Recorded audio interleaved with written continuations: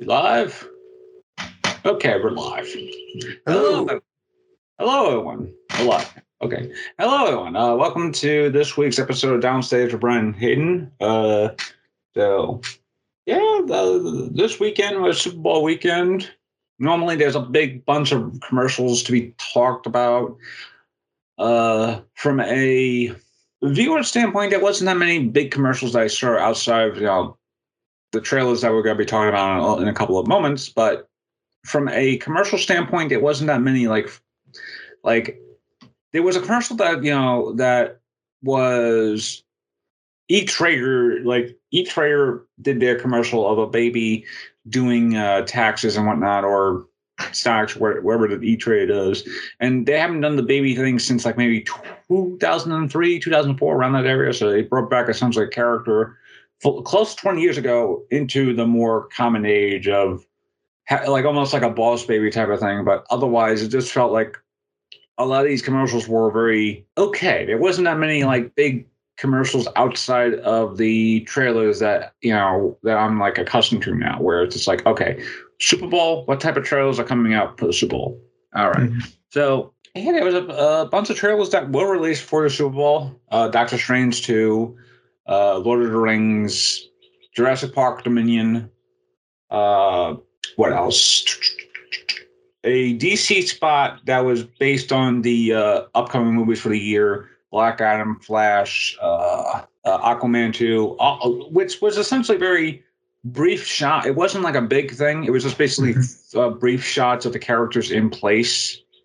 It's like nothing really major. You could tell that like they're saving like a bigger thing like down the line. Like once the Batman comes out in theaters next month, they'll probably release like the biggest trailer so far, which is probably going to be Black Adam. Yeah, and there's already actually been a trailer, I think, that released for Black Adam, but like it was like more of a teaser though.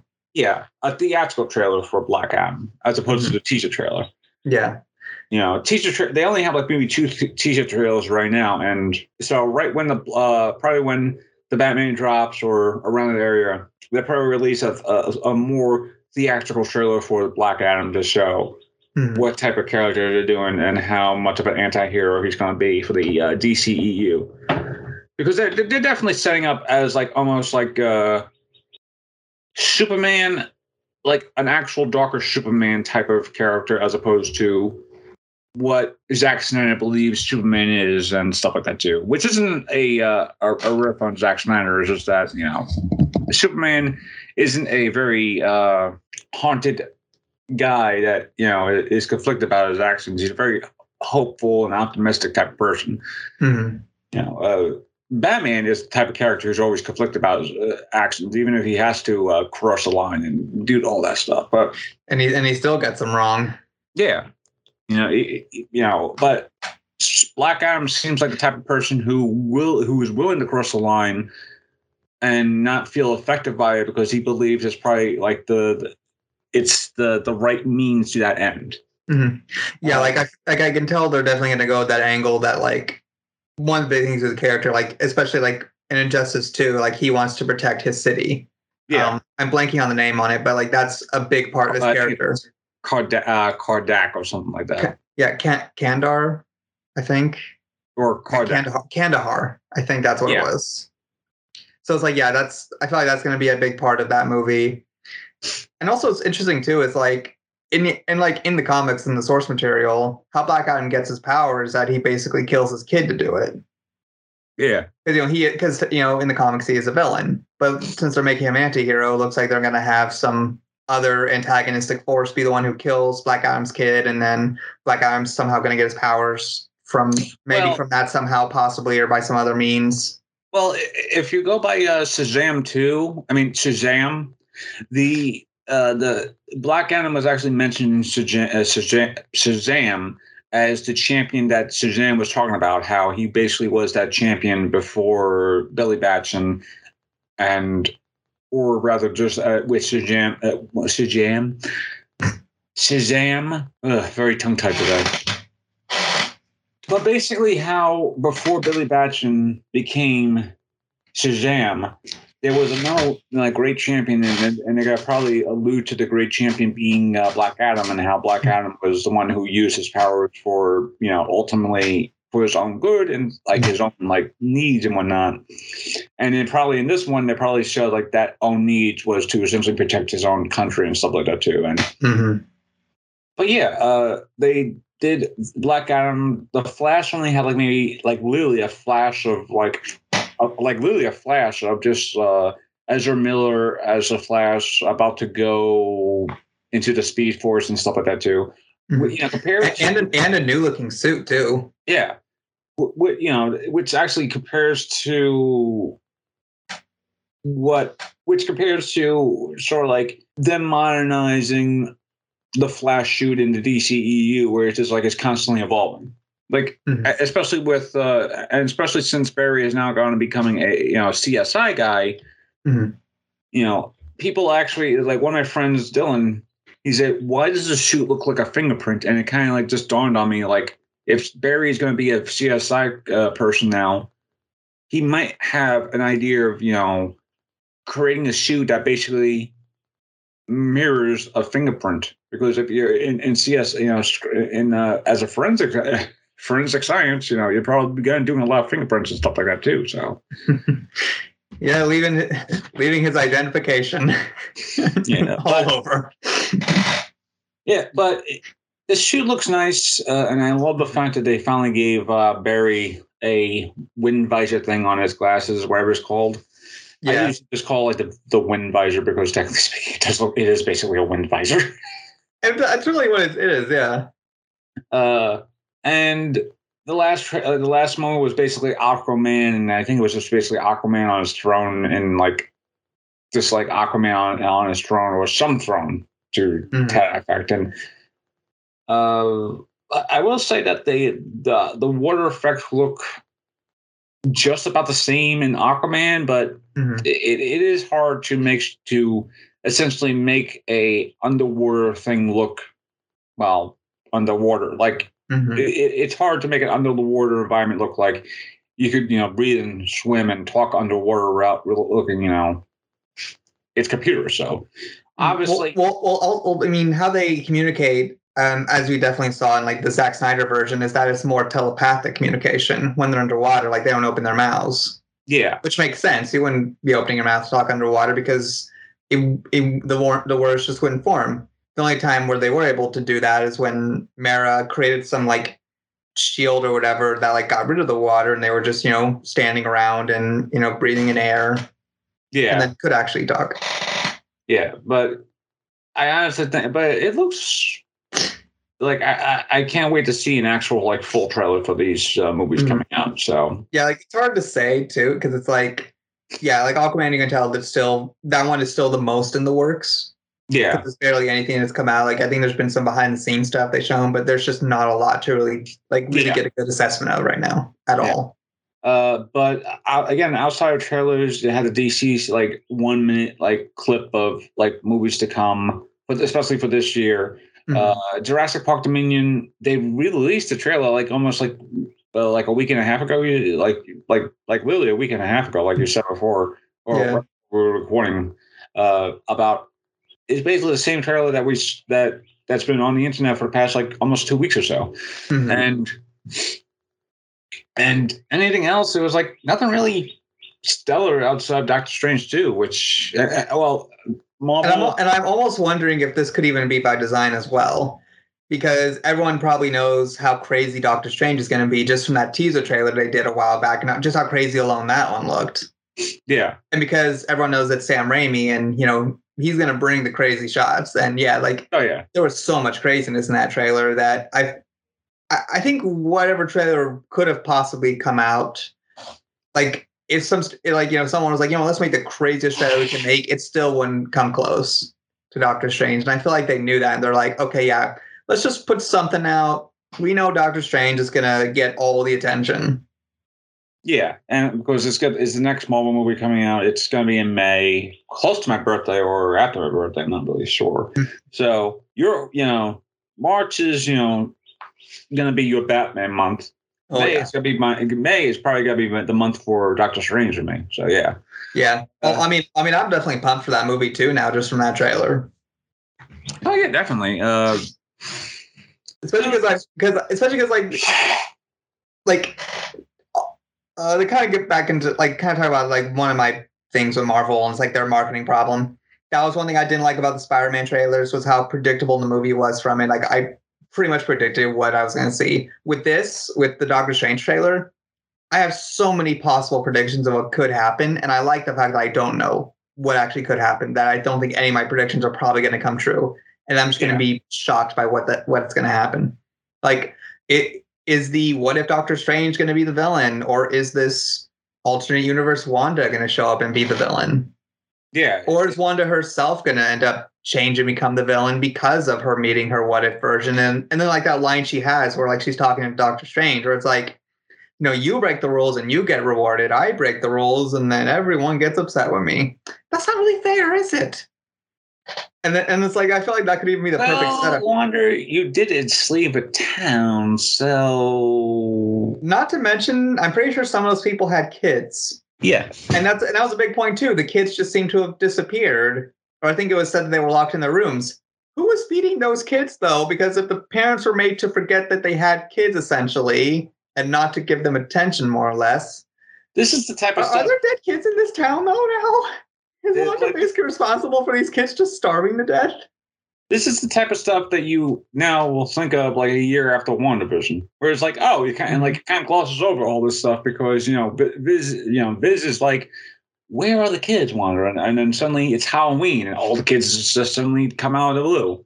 Exactly. But if also because we have no idea how long that was going on until it got to that, like, because I'm trying to remember, because I don't think, like, because it was going on for a while, right? That whole before whatever that agency was found out about it. I think.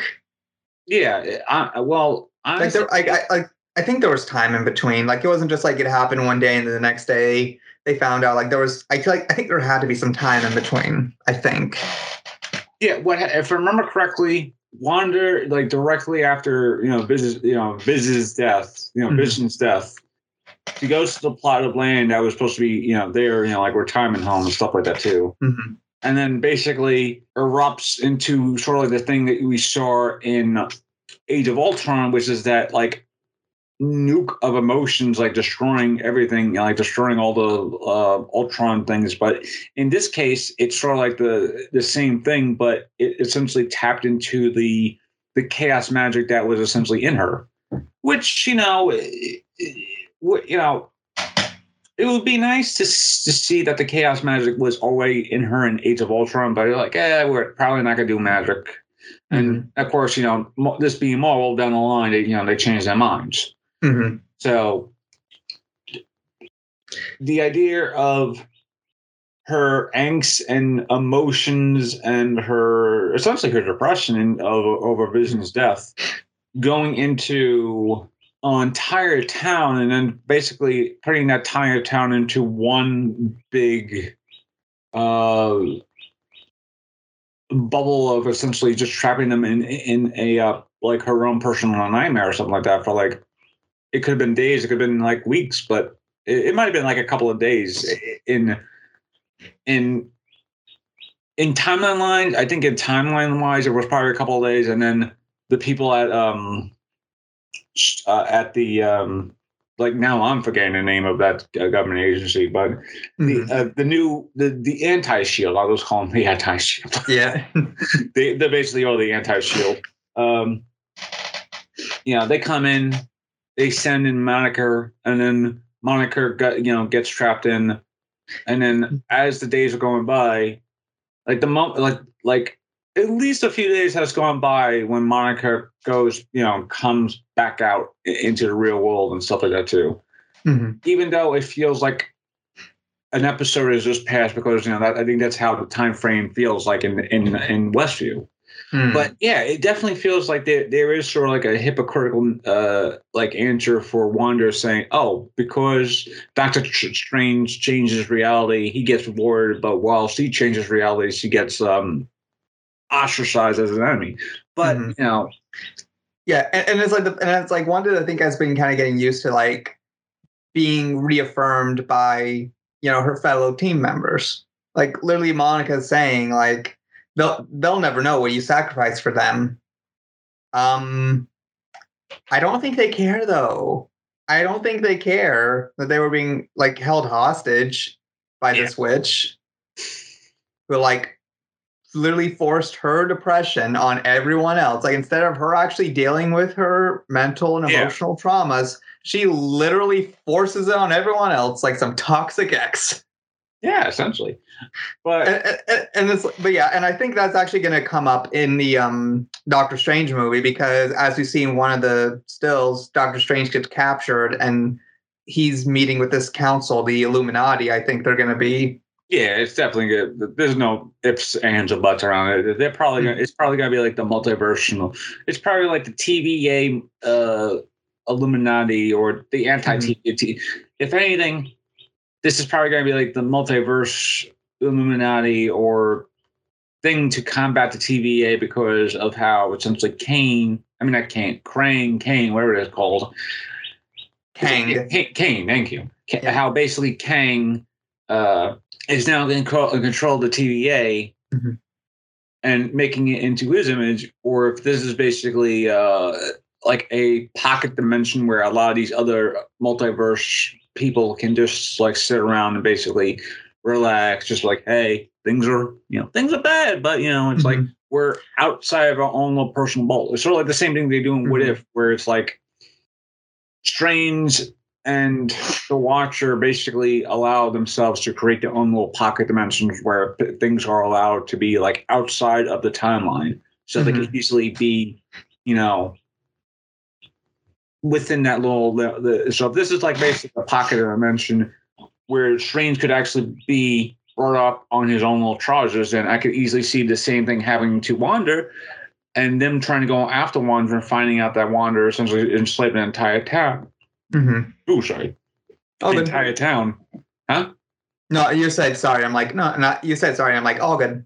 And slaves an entire town, and then suddenly these people decide to judge Wanda over her, actions. So yeah, I get it, and that might be the reason why Wanda is very all bloodied up in the trailer, where it's like there is a shot where her face is all bloodied.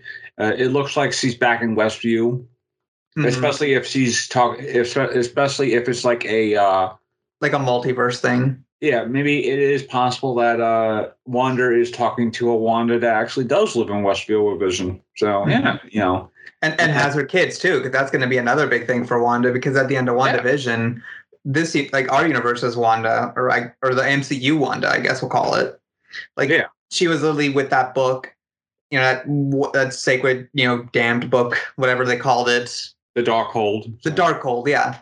And she's like reading through that book, and then she hears the voice of one of her kids, calling out for her, and then, boom, end of show. Yeah. So that could also be a big part of like her motivations to essentially double cross Strange.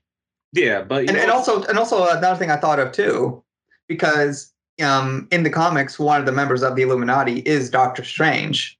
So maybe the Illuminati will then ask the MCU universe Doctor Strange to join their Illuminati to help them.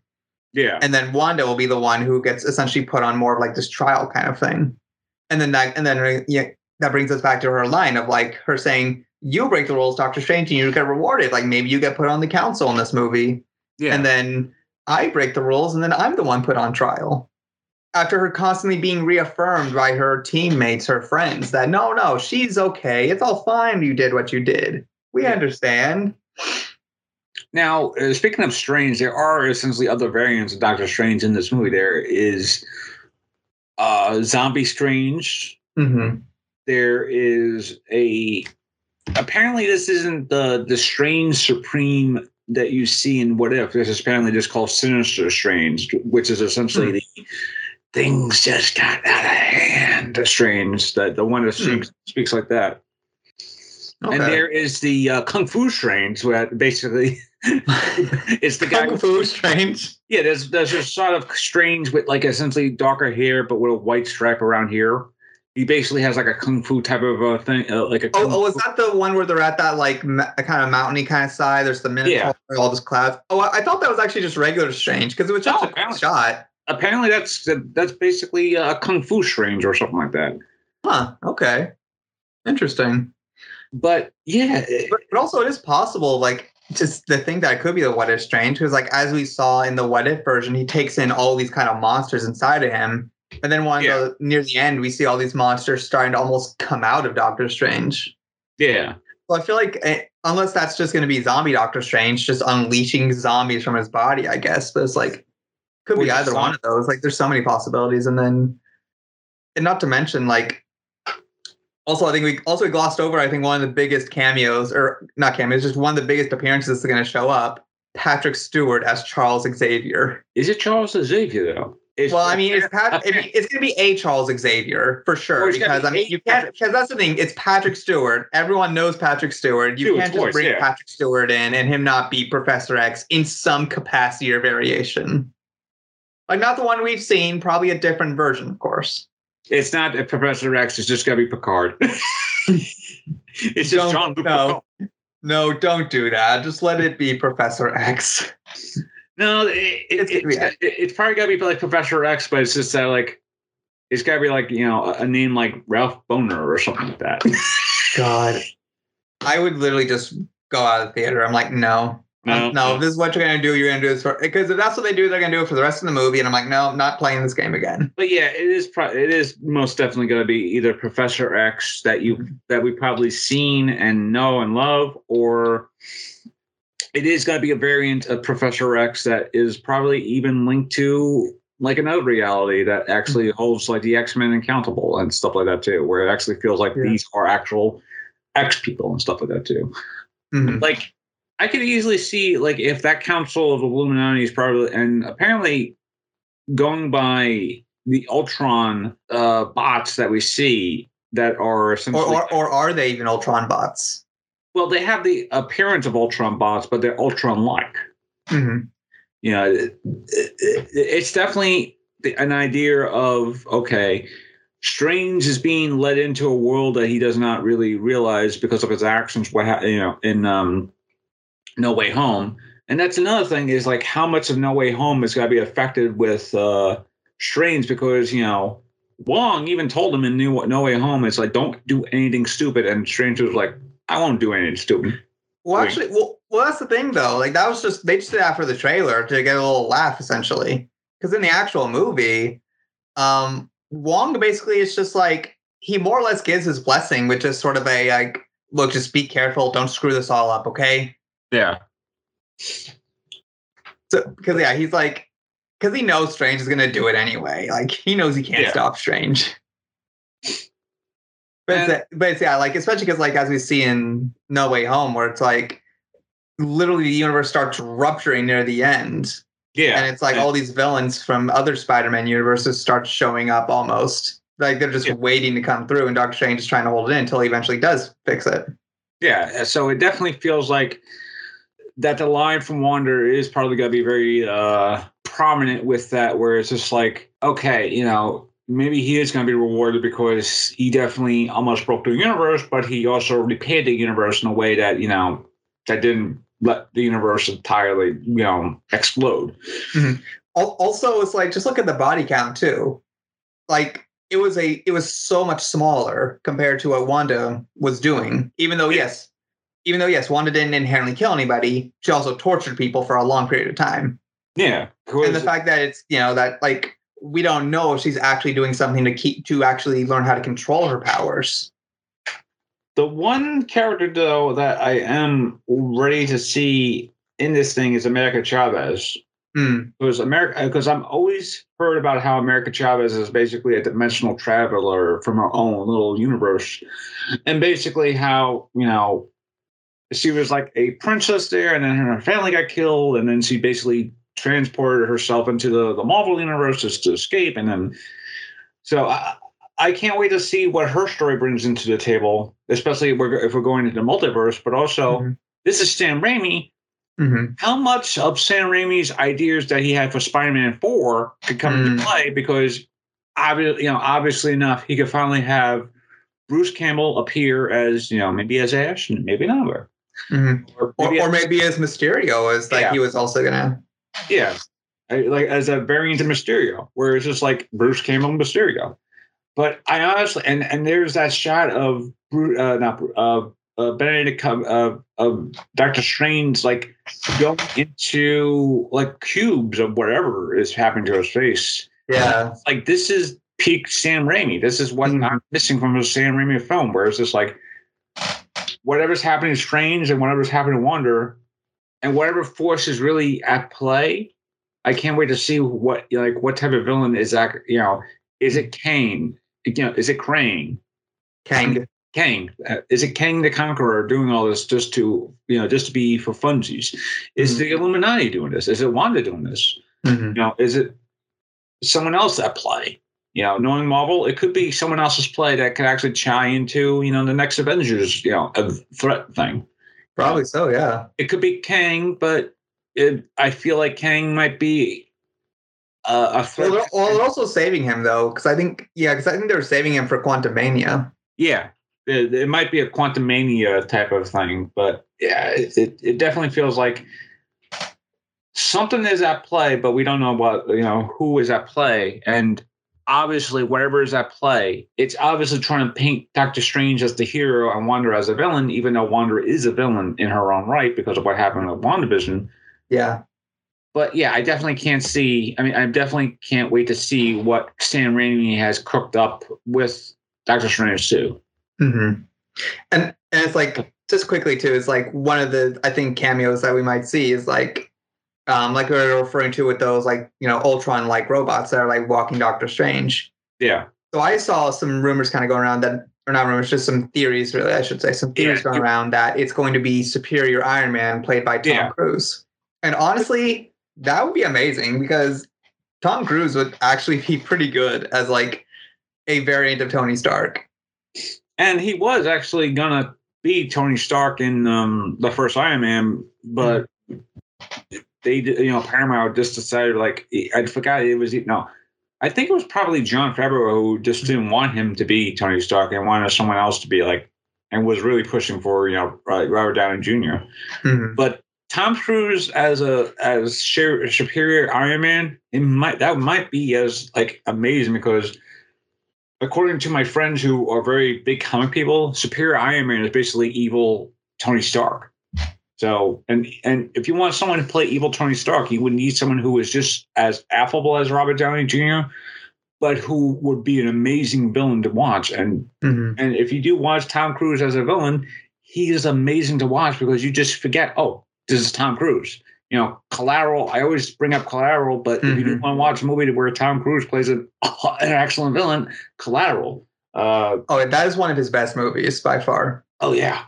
And he just plays a role with the same nuance and affable like nature you just see in a regular Tom Cruise movie, But yeah, if Tom Cruise gets, in all honesty, there's a lot of stuff we don't know about Multiverse of Madness, but I love how they are keeping some things at bay, but they're also letting us know a few things beforehand. Like, the moment I heard Sir Patrick Stewart's voice, I was like, "Oh, you got to be kidding me! This is gonna be great." Oh yeah, but yeah, it's like it's basically to quote Doctor Strange, like what we know about the multiverse is frighteningly little. Yes, that really does kind of sum up what we are going to know about this movie before going into it, because I feel like they're going to be so good about keeping so much information very close to the chest on this one, and only release just enough to whet the appetite. All right, and from excellent trailers to a middle ground meh trailer. Hayden, you should probably talk about this, but The Lord of the Rings, first power, the Ring of Power series. So yeah, take it away, Hayden.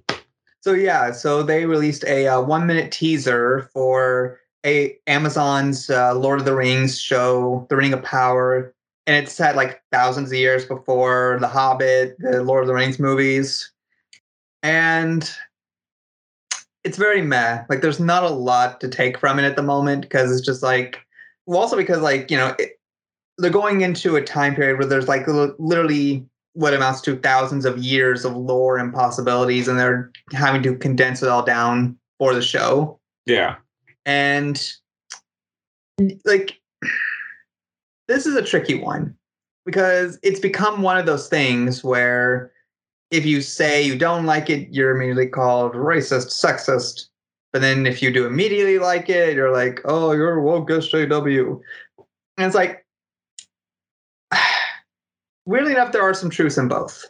Yeah. Because you can tell they're trying to be more diverse just for the sake of diversity, really. Because it doesn't look like they're actually trying to do anything with it that's actually nuanced, at least just from what I've gathered from information that Amazon themselves have also said in I think it was a Vanity Fair interview for like a Vanity Fair article where they're literally talking about how they want to mold the show based off of our modern day, and it's like, no, that actually doesn't work because it's a fictional world. Yeah. That's like, that doesn't make any sense. It's a fictional world. Also because the Tolkien lore is so rich. There's already so much there.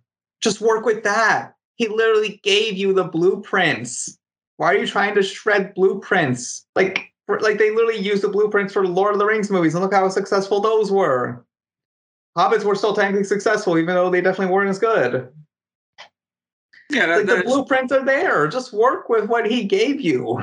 It's sort of like the same problem that they had with Lord of the Rings, Game of Thrones, when they had essentially the blueprint to at least 5 books or 6 books, like basically 5.5 books with the whatever they had with they were getting from George R.R. Martin's like pages of like, this is what's going to be happening in this book, and so they could work with that. But when you do have like a rich lore, like literally people within that community actually bring out and say, hey, this is what happened. This is the history of before Shannara, and this is the history that after Shannara, and this is the history that happened after Shannara's defeat. Like, you could easily work with that, but when they, and I could easily see them trying to say, okay, we want to do this as its own thing, and that's fine. You easily do it as its own thing. Have it not tied to the movies, have it just tied to the book in general. But there are a lot of people and a lot of fans of say, hey, we want to, who are probably tied more to the books. I mean, tied more to the movies than they are with the books, even though the books, even though the books and movies, fairly different a lot. Books and movies are probably night and day between each other. Mm-hmm. And also, it's like one of the big things. It's like, you don't need to play to diversity because there's already diversity within the lore. It's already there. You just actually have to, read the material to know it's there. Yeah. And you actually have to understand that.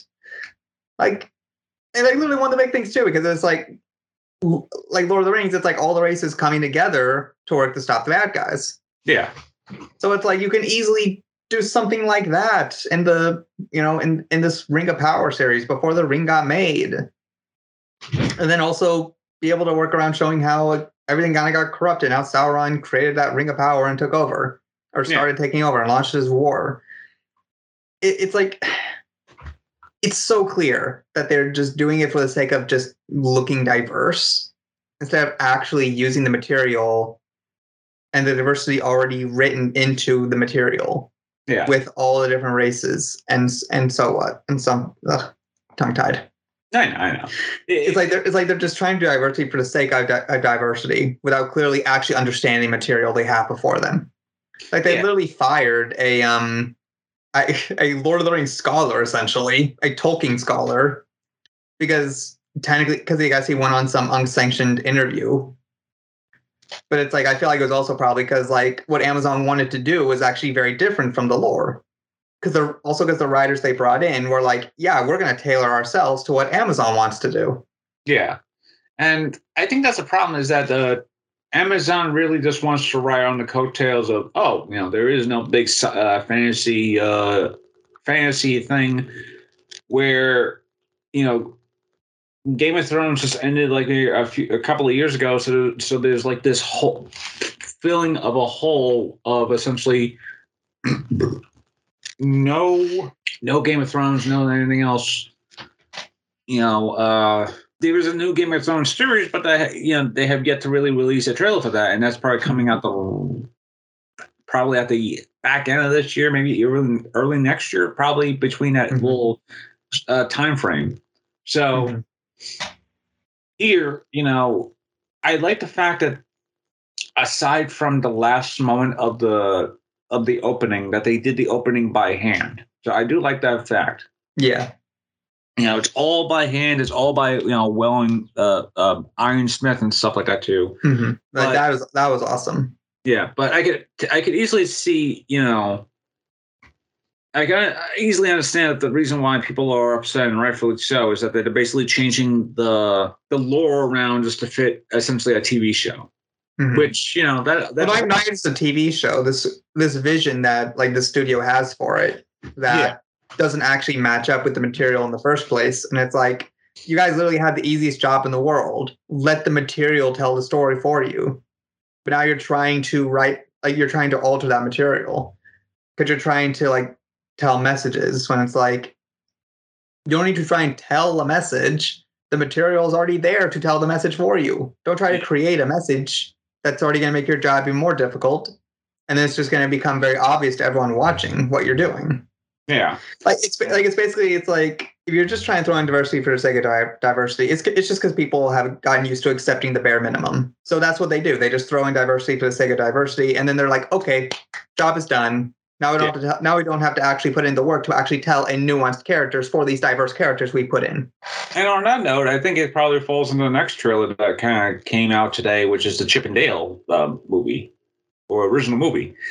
And this is sort of like the same thing that we were talking about before, where it's just basically Disney kind of like using its own like IPs and stuff like that too, to basically say, hey, we have these characters. We're not going to just tell a story. We just got to do a story that's sort of like the same as like this is literally the same plot, like the plot where it's like, oh, the Chip and Dales are actual people. They were just doing a show and stuff like that too, where it's just like, you just said before, you have the blueprints in the thing. It's not hard to make Chip and Dale's Rescue Rangers to be literally a rescue. The Rescue Rangers have them like go into jungles and look for stuff. You can easily make that into a good show. I mean, or a new movie like that. But now, I mean, literally one of the scenes, it's like they throw an Indiana Jones reference.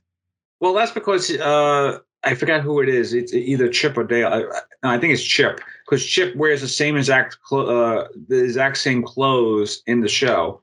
So yeah, but exactly, that's to your point though. It's like they already threw that reference in too. It's like exactly they could have just gone on an adventure in a jungle, and here's someone who goes on adventures in jungles. Yeah, more or less. I mean, Chip and Dale is not a hard show to make into a movie. You just have to figure out, okay, yes, they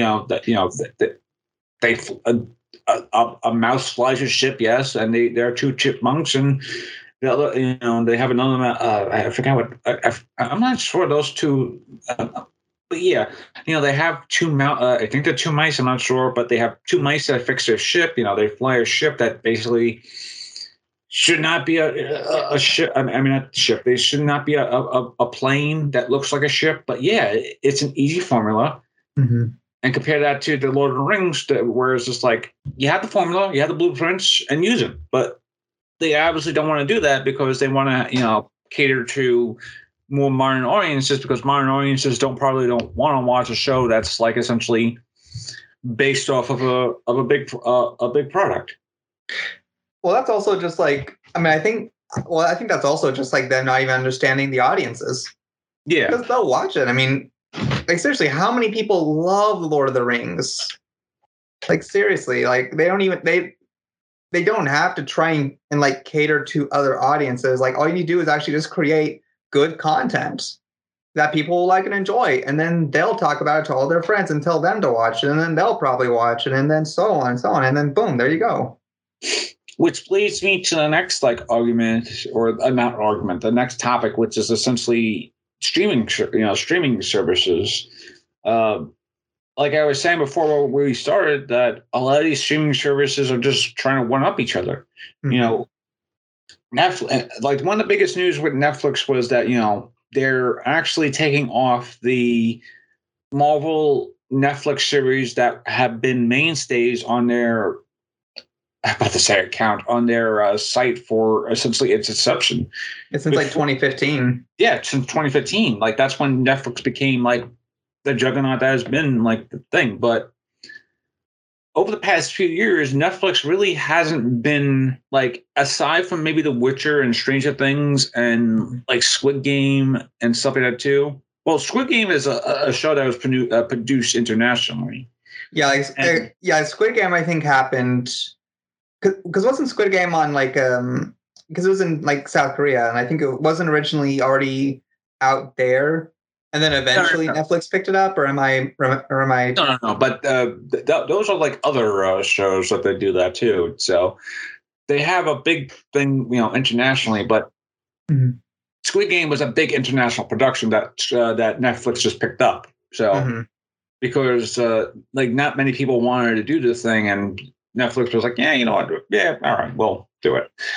It's like I feel like Netflix has also kind of realized that it's like, they clearly can't come up with original stuff on their own. So they'll basically poach other original content, and then make it within their own. But I think they still do at least give the creators the creative liberties to create. So at least there's that.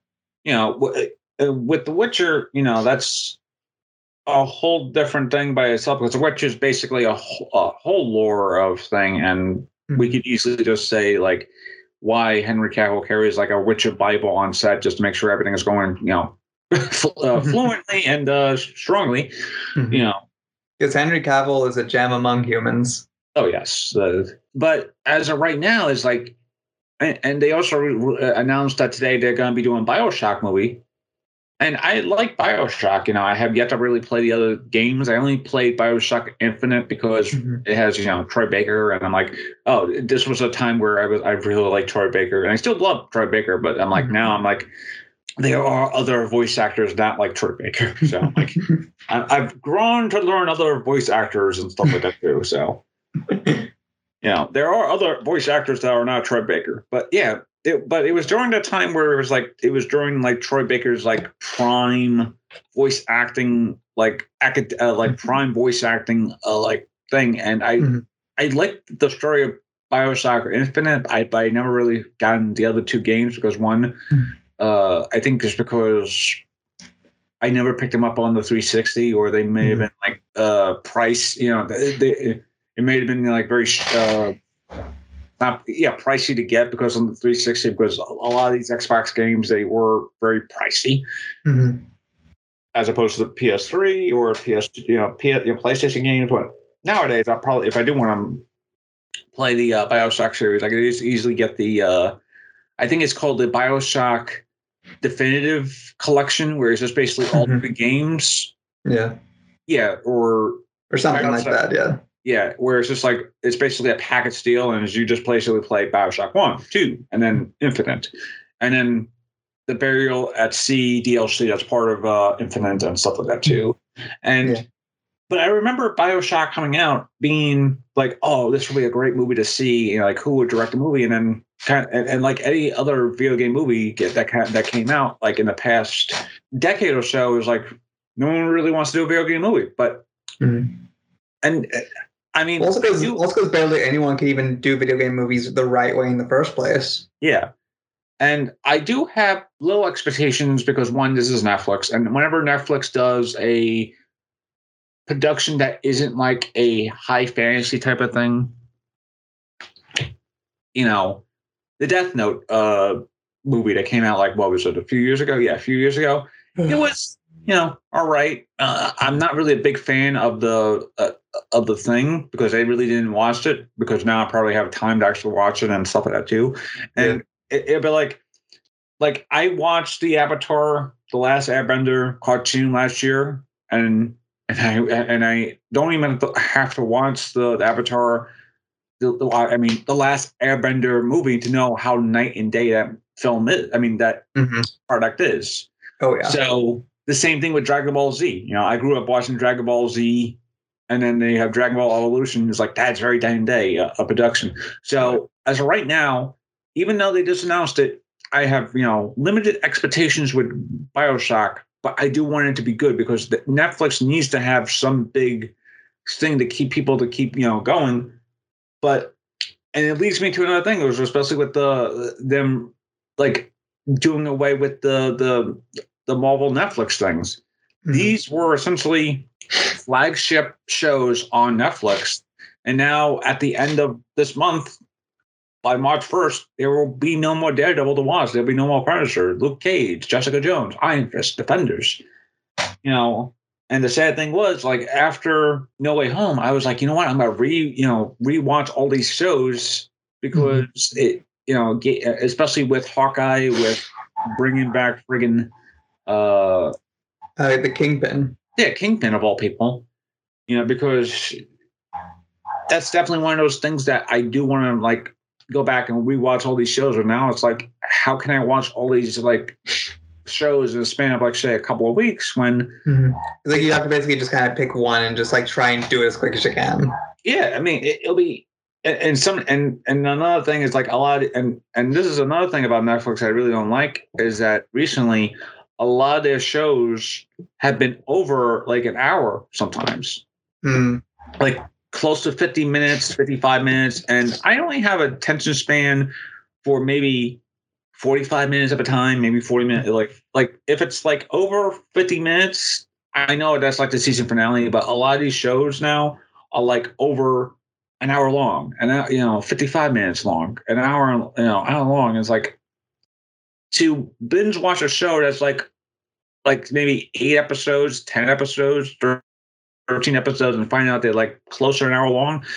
That's like a weekend for me because I don't have the same exact binge watching ability that I have that I did, previously. Whereas it's like, oh, new show come out, I'm like, boom, boom, boom, boom, boom. Yeah, it's like like especially with the amount of content that's out too. It's like there's only a few shows where they'll be like it'll really grab my attention so much that I will want to just like only focus on watching that. Like Daredevil was one of them. Sons of Anarchy was one of them.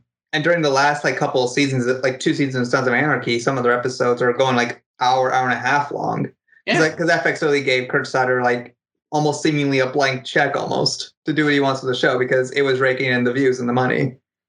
And it's like there's only a few shows where you can really do that with and be able to hold the audience's attention. Because it's for a lot of other shows I'll watch, I'll just multitask. I'll play a game on my phone and then watch, or I'll like try to write on my laptop and then watch at the same time. Like American Horror Story when it was on FX, like in the past few years or so, have been like over an hour and 20-minute episodes, maybe, because they're obviously with commercials and stuff like that too. But sometimes they would have like limited commercials, and they would like literally show an episode that feels like 50 minutes, like go on like 50 minutes, and then go for commercial and stuff like that too. So yeah, it definitely feels like nowadays, especially with Netflix, they have so many options to do, and now a lot of these shows are now going like an hour, almost like an hour length. And sometimes a lot of these shows, they have a lot more talking now. It's like I have no problem with people doing talking stuff, but yeah, it's like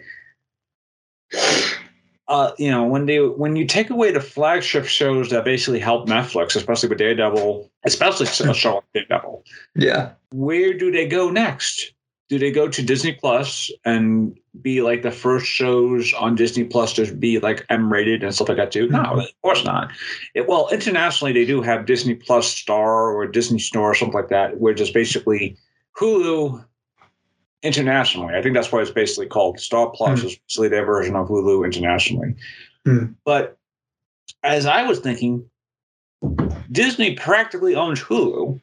So what I was thinking, what would be a major flex to Disney by just putting the old Netflix Marvel shows on Hulu And then over time, if there's a lot of people who are going to watch things on Hulu, especially if you do want to watch something on Hulu, there are shows on Hulu, but there aren't like many flagship shows that are like, ones that are like, there are flagship shows, but there are like a lot of comedy shows that are like getting more and more attention.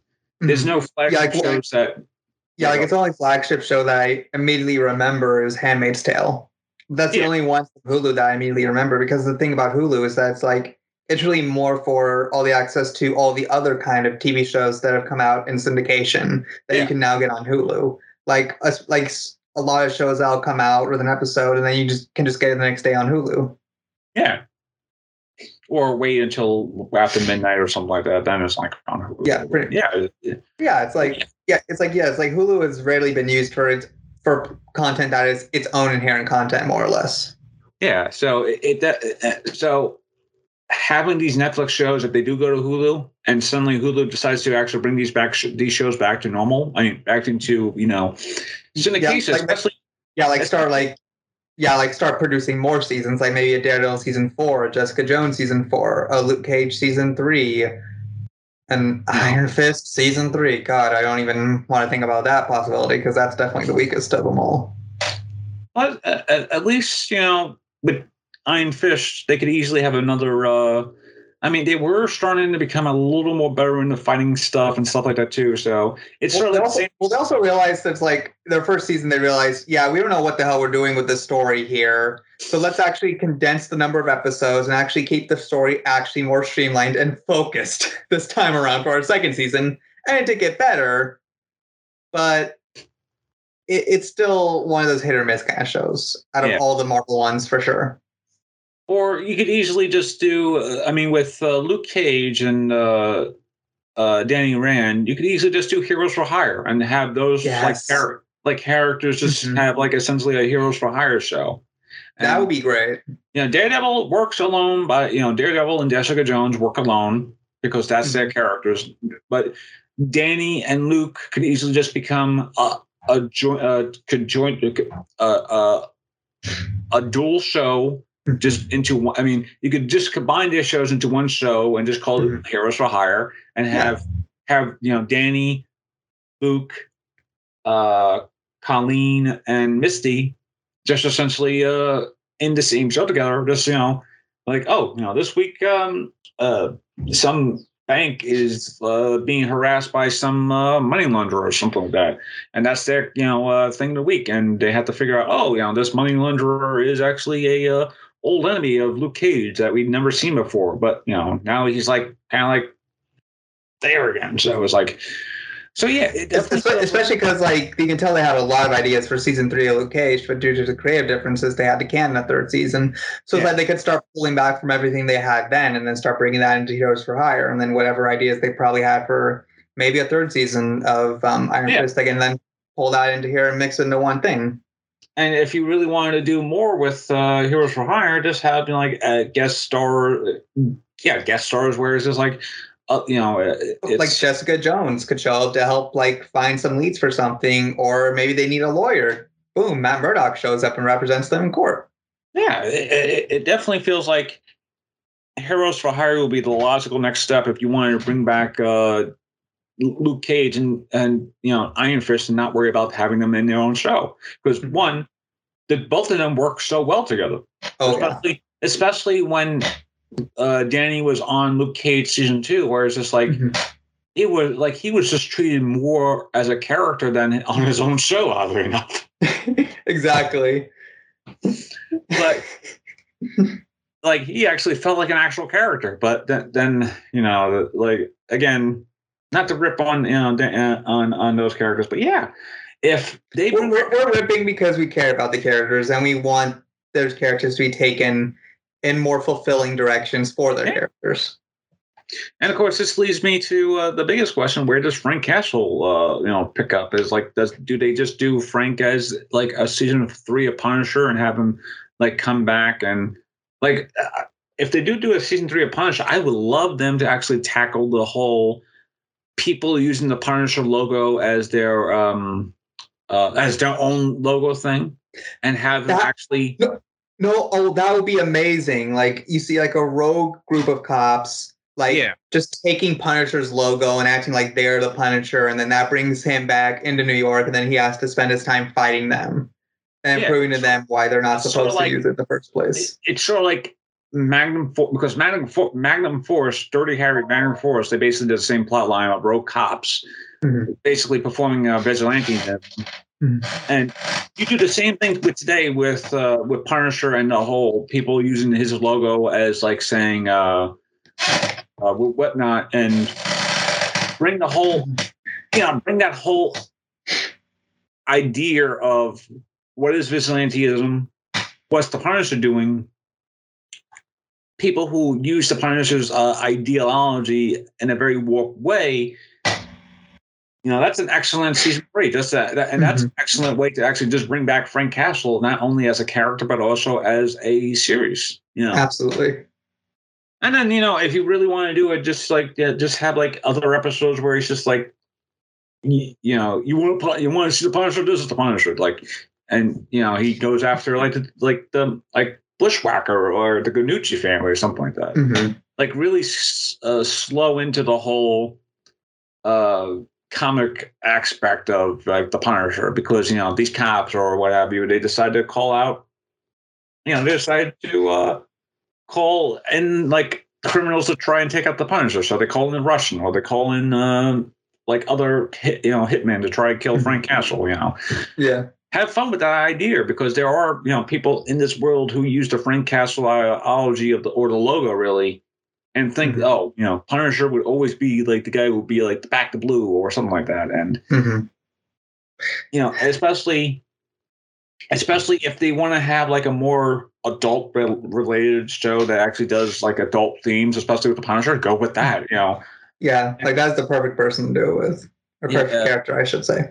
Daredevil, if it goes, with Hulu, obviously, they would have to do the whole thing without Wilson Fisk, but Daredevil has a lot of other enemies that isn't Wilson Fisk that could easily become like the next Wilson Fisk for them. So absolutely. I mean, especially where they ended Wilson Fisk too in the Hawkeye series.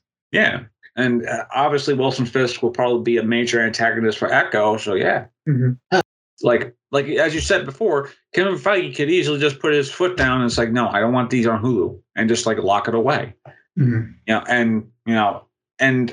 it just brings up another point, is that Netflix really doesn't bring out their stuff on DVD unless it's like a Criterion thing, or if it's like a special edition DVD. That's like, they don't really bring out their stuff on DVD. So it's like, if it's gone on Netflix, it's literally gone forever unless someone decides to download everything and decides to put it on like MySpace or whatever. But it definitely feels like there's a lot of hesitance, but also it's definitely one of those things where I do want to wait and see what happens.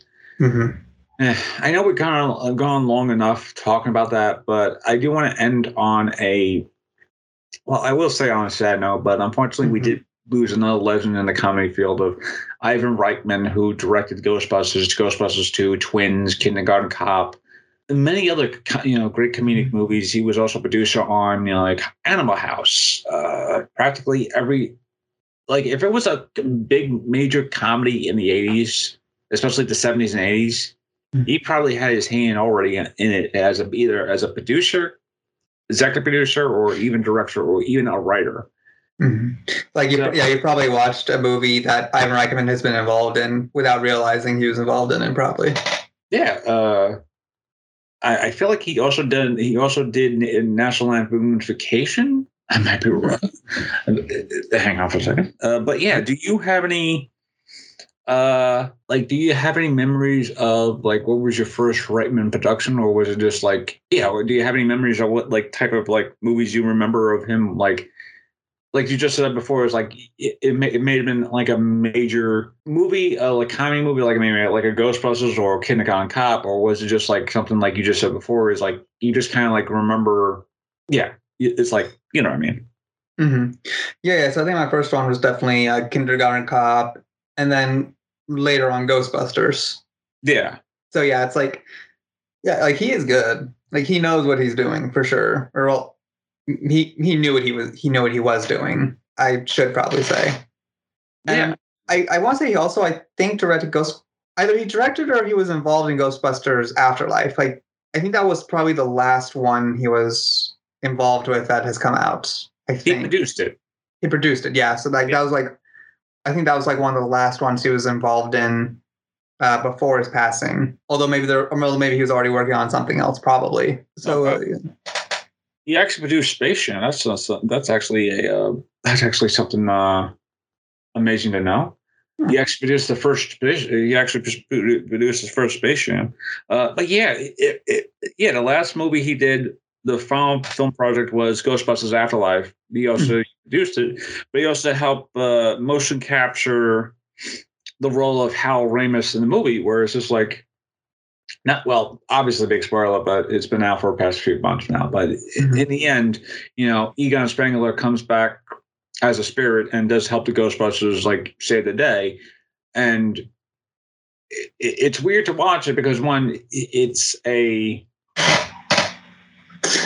image of Hal Ramis' face on like computer things, and it looks very lifelike. It looks like it actually feels like him actually on screen. But knowing that he was also the guy who was on set as like the thing, it actually feels like almost like full circle with the character, or well, not the character, but on the concept of Ghostbusters. Because as I said, Ghostbusters like really was like one of the big comedy movies I watched as a kid. It was probably more Ghostbusters 2, because Ghostbusters 2 does need more love than it does, everything else. But like you said before, it was probably a mixture of Ghostbusters 2 and Kindergarten Cop, Twins. Space Jam. He was also producer for that. Yeah. So you have these, like, especially those three movies, and Space Jam as well. And it definitely feels like Reitman was not only a major figure in filmmaking history, but also a major figure in comedic history, especially where it's like a lot of my comedic elements is brought back because of all the comedy movies I've watched over the years, because I'm just so used to watching those type of movies, and it is sad that we did lose a legend. So but it's a little hard for me to talk about that, because it's like I don't know the guy, but he did like shape my childhood. So it's like finding out like one of your childhood heroes has passed away. So it's like it's very hard. And obviously people grow old, people will fortunately pass away, but their legacy and lineage will live on because of their contributions that they make to society. And what better way with Reitman, whereas like his contribution to society was essentially creating not only a fantastic comedic, a sci-fi comedy, supernatural film series like Ghostbusters, but also creating a movie where Arnold Schwarzenegger and Danny DeVito were twin brothers. Arnold Schwarzenegger and Danny DeVito were scientists, and Arnold Schwarzenegger becomes pregnant. Or Arnold Schwarzenegger, and that's another thing. It's like he is synonymous for working with Schwarzenegger. He had like 3 movies with him. So, and I think Bill Murray too. Yeah, Bill Murray as well. So it definitely feels like, as his contributions to filmmaking is like, it's amazing, especially when you look over his like not only credits as a producer, but also as a executive producer, maybe as a story writer, person who writes, as a screenwriter. So it definitely feels like a lot of it is like, as my childhood, it's like finding out that when the childhood heroes is just like gone. So it's just like, it's hard to describe, because as I just said before, a lot of my childhood comedy movies were synonymous with essentially those 4 movies, where it's just like Ghostbusters, Twins, Kindergarten Cop, Space Jam, stuff like that too. Is there's like, Anyway, I'm rambling on. As I said before, it's hard to talk about when a childhood hero passes on, but as long as like I said before, his legacy will carry on through his lineage.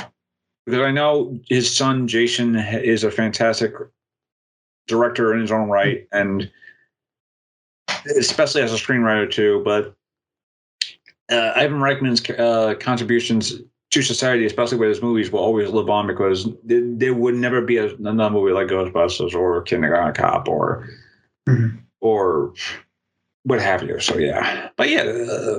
Anyway, I'm rambling on. As I said, that's the end of the episode. I'm sorry if it ended on a very downer note, but you know, I wanted to at least give out a nice little moralization to Mr. Reitman, who basically shaped our childhoods. Even if you don't know that was the type of movie that you should be watching when you were a kid, like because when you are like rewatching movies that are like made for families and stuff like that too. Like Kindergarten Cop is a very heavy film to watch, especially as an adult, because it has like themes of child abuse, child endangerment, psychotic, type of fathers who's trying to stuff like teen partying and all that stuff, and then it's like. And then as a kid, you probably don't notice. It's like, oh, it's Arnold Schwarzenegger being the big hero. And then you're watching it as a full-on adult, like, good Lord, that's a lot of friggin' things you didn't notice it now. But if there's one thing I couldn't say, it's God bless the 90s for being so blasé about some of these things. Because you could have, like, a lot of stuff in a very kids movie, and no one would have batted an eye about it. Yeah. Well, the same thing about the 80s, too, but the less said about that, the better. All right. That's the end of the episode. I hope you all enjoy it. I know we went a little longer this week, but we had to talk about Doctor Strange and a lot of this stuff about streaming sites and stuff like that too. So I hope you all enjoy it. I hope you all enjoyed the episode. Hayden, you have any other closing remarks or something? Everyone stay safe, drive the speed limit, have a good day. Good way to say it. And everybody else, just take care, be well, and be safe.